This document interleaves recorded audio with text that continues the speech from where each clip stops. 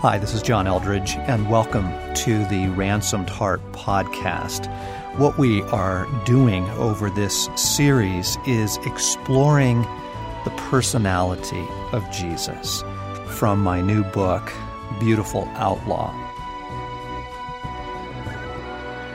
There is absolutely no one and nothing that is more captivating than Jesus when you can see him as he really is. And to know Jesus as he really is to fall in love with him.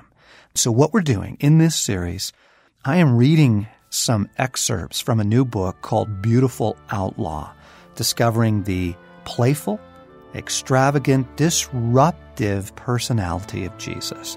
And so let's explore Jesus together. Picture 7-year-old Jesus in the shop out back, learning from Joseph how to use a hammer and a saw. He who hung galaxies in such perfect poise, like 100 billion mobiles, has to be shown how to nail 2 boards together? I take my shoes off. The humility of this is beyond words.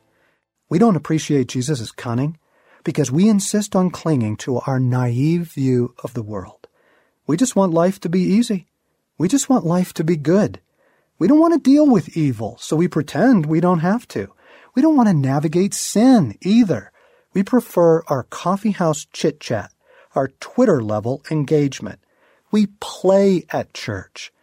It's as though we think our mission and our context is something other than what it was for Jesus, even though he said, "As the Father has sent me, I am sending you." John 20:21. Jesus told his disciples, there was a rich man whose manager was accused of wasting his possessions. So he called him in and asked him, "What is this I hear about you? Give an account of your management, because you cannot be manager any longer." The manager said to himself, "What shall I do now? My master is taking away my job. I'm not strong enough to dig, and I'm ashamed to beg. I know what I'll do, so that when I lose my job here, people will welcome me into their houses." So he called in each one of his master's debtors. He asked the first, "How much do you owe my master?" 800 gallons of olive oil, he replied. The manager told him, "Take your bill, sit down quickly, and make it 400. And then he asked the second, "And how much do you owe?" 1,000 bushels of wheat, he replied. He told him, "Take your bill, and make it 800. The master commended the dishonest manager because he had acted shrewdly. For the people of this world are more shrewd in dealing with their own kind than are the people of the light. I tell you, use worldly wealth to gain friends for yourselves, so that when it is gone, you will be welcomed into eternal dwellings." From Luke chapter 16. Jesus is more impressed with the cunning of the people of this world than he is with the naivete so common to the people of the light. And then, back to the doves and snakes analogy, he urges us to be cunning. I want you to be smart in the same way, not complacently just get by on good behavior. From Peterson's translation in the Message. There's a certain charm to a Forrest Gump naivete, the kind your grandmother had as she wore her white gloves to church. But is that the kind of person you could trust with your life? God's response to the Tower of Babel uprising was cunning, confusing the languages of the earth. It was certainly better than taking away the faculty of speech. Men could make some headway, but they would have a heck of a time uniting the world again in a rebellion against God. Setting eternity in our hearts was cunning, so that every last one of us would be haunted all our days with unmet longings that would cause us to seek the only fountain that can quench our thirst. Sex was cunning. Given the selfishness and self-centeredness of mankind, how else to get people to commit to the daily sacrifice for a lifetime called parenting? I think the movement of the Spirit in the church is cunning. First here, then there, keeping men from systemizing it, keeping the enemy from squelching it. It's like a game of rugby. Jesus is holy and cunning. It's part of what makes me love him. Humility. We've been running to and fro in the Gospels, picking up one treasure, then dashing off to find another like children on Christmas morning. Now I want to look at a moment from Jesus' life that is recorded in the Old Testament, in the book of Daniel. This honest prophet, who spent his adult years an exile serving the Babylonian courts, was given a number of startling glimpses into the future. Here, in my opinion, is the most dazzling of them all. In my vision at night I looked, and there before me was one like a son of man, coming with the clouds of heaven. He approached the Ancient of Days and was led into his presence. He was given authority, glory, and sovereign power. All people, nations, and men of every language worshipped him. His dominion is an everlasting dominion which will not pass away, and his kingdom is one that will never be destroyed. From Daniel 7. The coronation of Jesus. Perhaps the most joyful, certainly the most triumphant moment in history, second only to the resurrection. For now, the glorious kingdom will come, the eternal summer romp of men and angels. His crowning ensures the triumph of a kingdom of laughter and beauty and life forever. But it was a long and circuitous road to that throne. No king has ever taken such a humble path. His first step is a staggering descent. The Son of God becomes a son of man. Let the same mind be in you that was in Christ Jesus, who, though he was in the form of God, did not regard equality with God as something to be exploited, but he emptied himself, taking the form of a slave, being born in human likeness, and being found in human form, he humbled himself and became obedient. Philippians 2. Humbled himself? Humility hardly begins to describe the incarnation. That's like saying it would be a humble thing for you to become a goldfish, to live in the bowl, in a fishy world, trying to help those other fishies become something more like phoenixes. It boggles the mind. The eternal Son of God, light of light, very God of very God, one substance with the Father, spent 9 months developing in Mary's uterus? Jesus passed through her birth canal. He had to learn to walk. The Word of God had to learn to talk. He who calls the stars by name had to learn the names of everything, just as you did. This is a cup. Can you say cup? Cup. Or did you think that baby Jesus came into the world with the vocabulary of dictionary.com? For ages upon ages, his generous hand fed every creature on earth, and now it is he that has to be fed, spoon-fed, drooling most of it down his chin like any other toddler. The Son of God doesn't even know how to tie his shoes. Someone had to teach him how to tie those sandals. John the Baptist said none of us were worthy to untie. The rabbit goes around the tree and down through the hole, like that. Now, you try it. Picture 7-year-old Jesus in the shop out back, learning from Joseph how to use a hammer and a saw. He who hung galaxies in such perfect poise, like 100 billion mobiles, has to be shown how to nail 2 boards together? I take my shoes off. The humility of this is beyond words. Remember, Jesus wasn't faking it when he took on his humanity. Think of the implications. He who never tires, never slumbers, accepted the need for sleep every night. How deep was the exhaustion that kept him dozing right through the gale, waves crashing over the boat? Jesus ate every day, breakfast, lunch, and dinner. He needed to. He had to trim his toenails.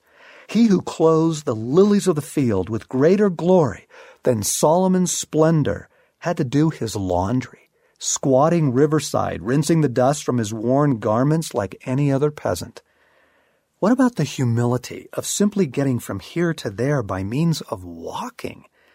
We read that Jesus left Judea and went back once more to Galilee. And we don't pause to wonder, how far was that? More than 70 miles. A 2 to 3 day journey on foot, pushing sun up to sundown. If you bypass Samaria, which most Jews did, it was a 4 to 5 day trip of 120 miles. When was the last time you walked 3 or 4 days straight? We pass right over phrases such as, Jesus went up to Jerusalem, as though it happened quick as we read it, like he ran across the street for a quart of milk. Bethany to Cana is roughly 60 miles. Back down to Jerusalem is another 45 plus. Jesus is making these trips all the time. He who once rode on the wings of the wind is now getting around only as fast as his 2 sore feet will carry him. Hours and hours, for days and months upon end, just walking. God, who is in all places at all times, has to get from one place to another like a guy who can't even come up with bus fare? The beauty of this is enough to make me weep. When time comes for Jesus to start the official campaign, here is how he enters public life. In those days, John the Baptist came, preaching in the desert of Judea and saying, Repent, for the kingdom of heaven is near. This is he who was spoken of through the prophet Isaiah, a voice of one calling in the desert, Prepare the way for the Lord, make straight paths for him. John's clothes were made of camel's hair, and he had a leather belt around his waist. His food was locusts and wild honey. People went out to him from Jerusalem and all Judea and the whole region of the Jordan. Confessing their sins, they were baptized by him in the Jordan River. And then Jesus came from Galilee to the Jordan to be baptized by John. But John tried to deter him, saying, I need to be baptized by you. And do you come to me? Jesus replied, Let it be so now. It is proper for us to do this to fulfill all righteousness. And then John consented. From Matthew chapter 3. Throngs are flooding to the Jordan to be baptized by John. The whole region is making their way to the river. Jesus files down bankside with the rest of the crowd and takes a place in line. Nobody gives him a second glance. He's just another sun-baked Jew in robe and sandals, taking his turn like a guy at a deli waiting for his number to be called. John looks up from his several hundredth baptizee and sees Jesus standing there. He is flabbergasted. He protests, Never in a million years could I do this. Jesus says, It's fine. This is a good thing. It's all right. And then he steps into the river, and John dunks him like the rest. It is an absolutely unimpressive story when compared with the men who think they've come to change the world. How do they usually get things rolling? Picture the scene in the movie Gladiator, typical to the inauguration of Roman emperors, where Commodus rides into Rome on a chariot like a conquering hero. Cheering mobs line the roads, paid to attend to make a good impression. Amid all of the hollow pomp, the pompous fool gives a demure wave, feigning humble acceptance of the throne. It is appalling in its arrogance. When Saddam Hussein was ousted from his dictatorship, a good deal of coverage was given to public places in Iraq. What I found particularly disgraceful were the massive idols he had erected in his honor. Murals and statues of Hussein the Magnificent were plastered all over the country. A handsome and dashing military hero, bold, a man for the people, 40 years younger than he actually was, a demigod. Many dictators have done the same. Hitler did it. Chairman Mao, too. It's just creepy. The self-obsession, the self-exaltation, the desire to be worshipped. And yet the only king who ever had the right to be worshipped shows up riverside at somebody else's revival and waits his turn. Afterward, there's no press conference, no sermon. Jesus just disappears for 40 days, and the only one who seems to notice is the wild Baptist in the camel skin. A day or two after his return, Jesus is just strolling by, and John, gripped with excitement, seizes his own pupils by the shoulders and says, "Look, "Look, there he is."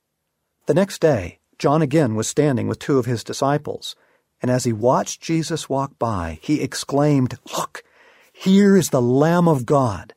The two disciples heard him say this, and they followed Jesus. When Jesus turned and saw them following, he said to them, "What are you looking for?" They said to him, "Rabbi," which translated means teacher, "where are you staying?" He said to them, "Come and see." They came and saw where he was staying, and they remained with him that day. It was about 4:00 in the afternoon. From John 1. "Rabbi, where are you staying?" Oh, come on! Is that what they really want to ask? Their master just bet it all on this man. Don't you think they're dying to ask, "Are you the Son of God, our Messiah? Are you really the Lamb who takes away the sin of the world?" This is a once-in-a-lifetime opportunity. Jesus sees that he's being followed, and in his typical fashion, he simply says, "Can I help you?" Smiling, head cocked, eyebrows raised. They must have been flummoxed, like you would be, because they ask the lamest question, "Where are you staying?" That's the question kindergartners ask one another on the first day of school. "Where do you live?" Jesus disarms their fumbling awe by saying, "Come and see." Not, "Oh, here and there." Not, "Oh, over on the other side of town." "Come on, I'll show you." Humble and inviting. Andrew races off to find Peter, Philip runs to get Nathanael, and the little band begins to coalesce. They wander up to Galilee, where Jesus taps James and John. None of them know it yet, but they will become the most famous band of brothers in the world. Thus, Jesus starts his ministry. We've all heard the story and missed the miracle. God begins his greatest work by including us. Even though we bungled it so badly the first time, back in Eden, once again, he shares in the excitement. Come with me. You have a part in this, the recreation of the world. Can you name one world leader who has done anything even close to this? What were the names of Buddha's disciples? Gandhi's, George Washington's? Apart from a few history buffs, none of us can name even one. But everyone who hears about Jesus hears about the 12 and can probably name Peter, Matthew, James, and John, certainly Judas. Jesus and his disciples go hand in hand.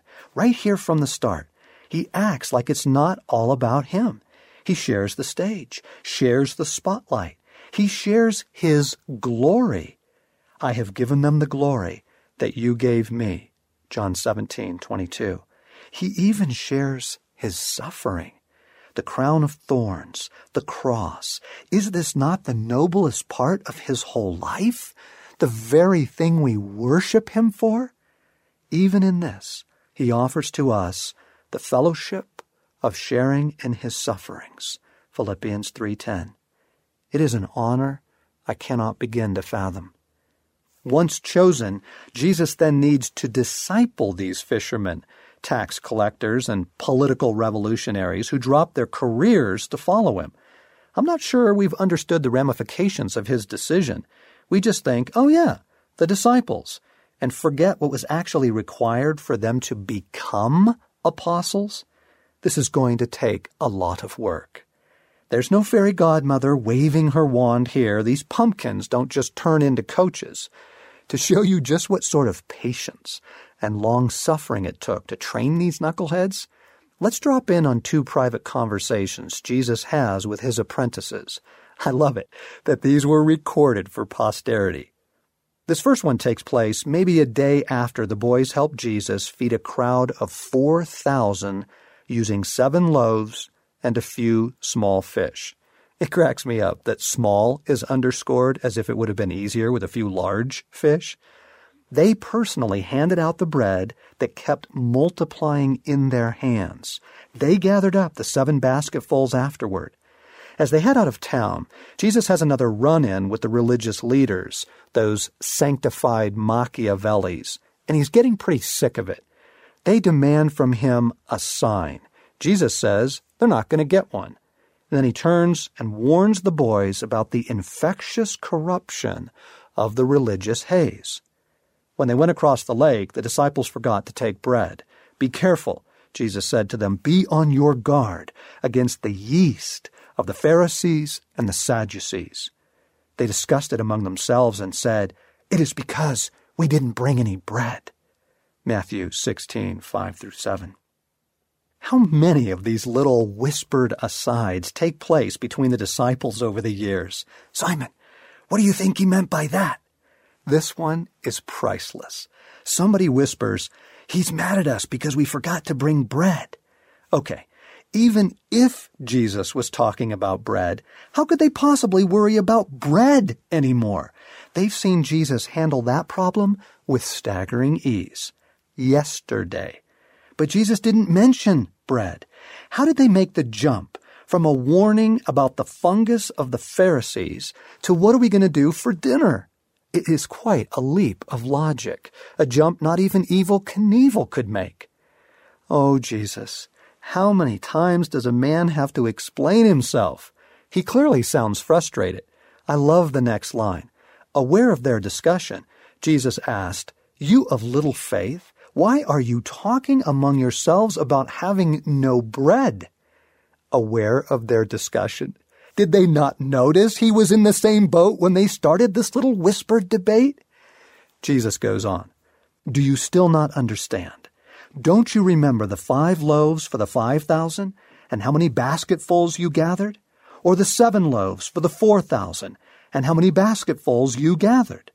How is it you don't understand that I was not talking to you about bread, but be on your guard against the yeast of the Pharisees and the Sadducees?" And then they understood that he was not telling them to guard against the yeast used in bread, but against the teaching of the Pharisees and Sadducees. Oh, now we get it. You were talking about their teaching. Honestly, sometimes these guys seem thick as an engine block. This second anecdote takes place as Jesus is now making his way toward Jerusalem for the final showdown. He sends an advance team before him to secure a night's lodging in a Samaritan town, but the door is slammed in their face. Furious, they return to Jesus with the report, chomping for revenge. On their way, they entered a village of the Samaritans to make ready for him, but they did not receive him because his face was set toward Jerusalem.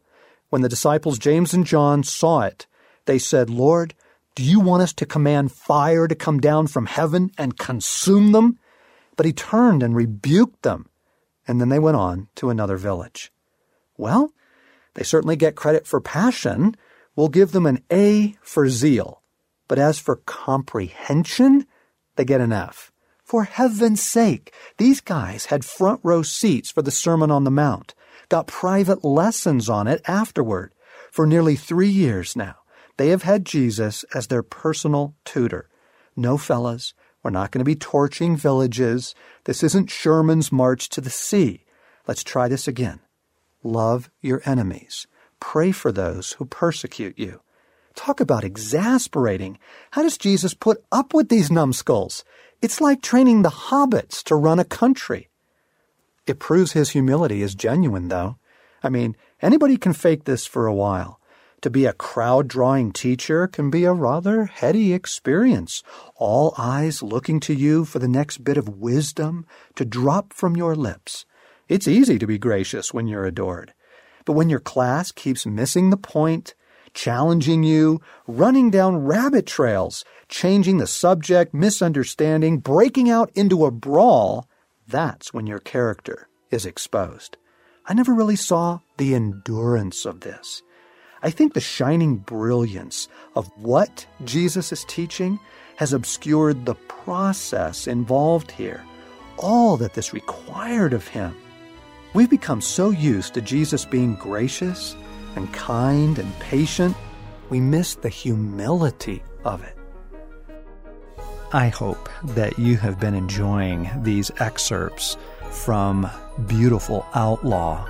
I want so badly to break Jesus out of the religious fog, break him out of the ridiculous and horrifying stereotypes that he's been put in. I want people to know him, to fall in love with him, because when you know Jesus as he really is, you can't help but fall in love with him. You can't help but trust him with your life, and then to be able to receive his incredible personality into our life and have it transform us. It's the greatest thing that could ever happen in the world. And now you can be a part of this revolution. We want you to be a part of bringing this Jesus to the world. We have got fantastic resources that go along with this project for you to be able to take this message out into your world. Very simply, we've got a book trailer, like a movie trailer, that you can email to your list. We've got free videos, in fact, a whole 18-part series that go with each chapter of the book that small groups can use, and we're offering those for a limited time free online so that you can share those with others. So for more information on all of this, come to beautifuloutlaw.net.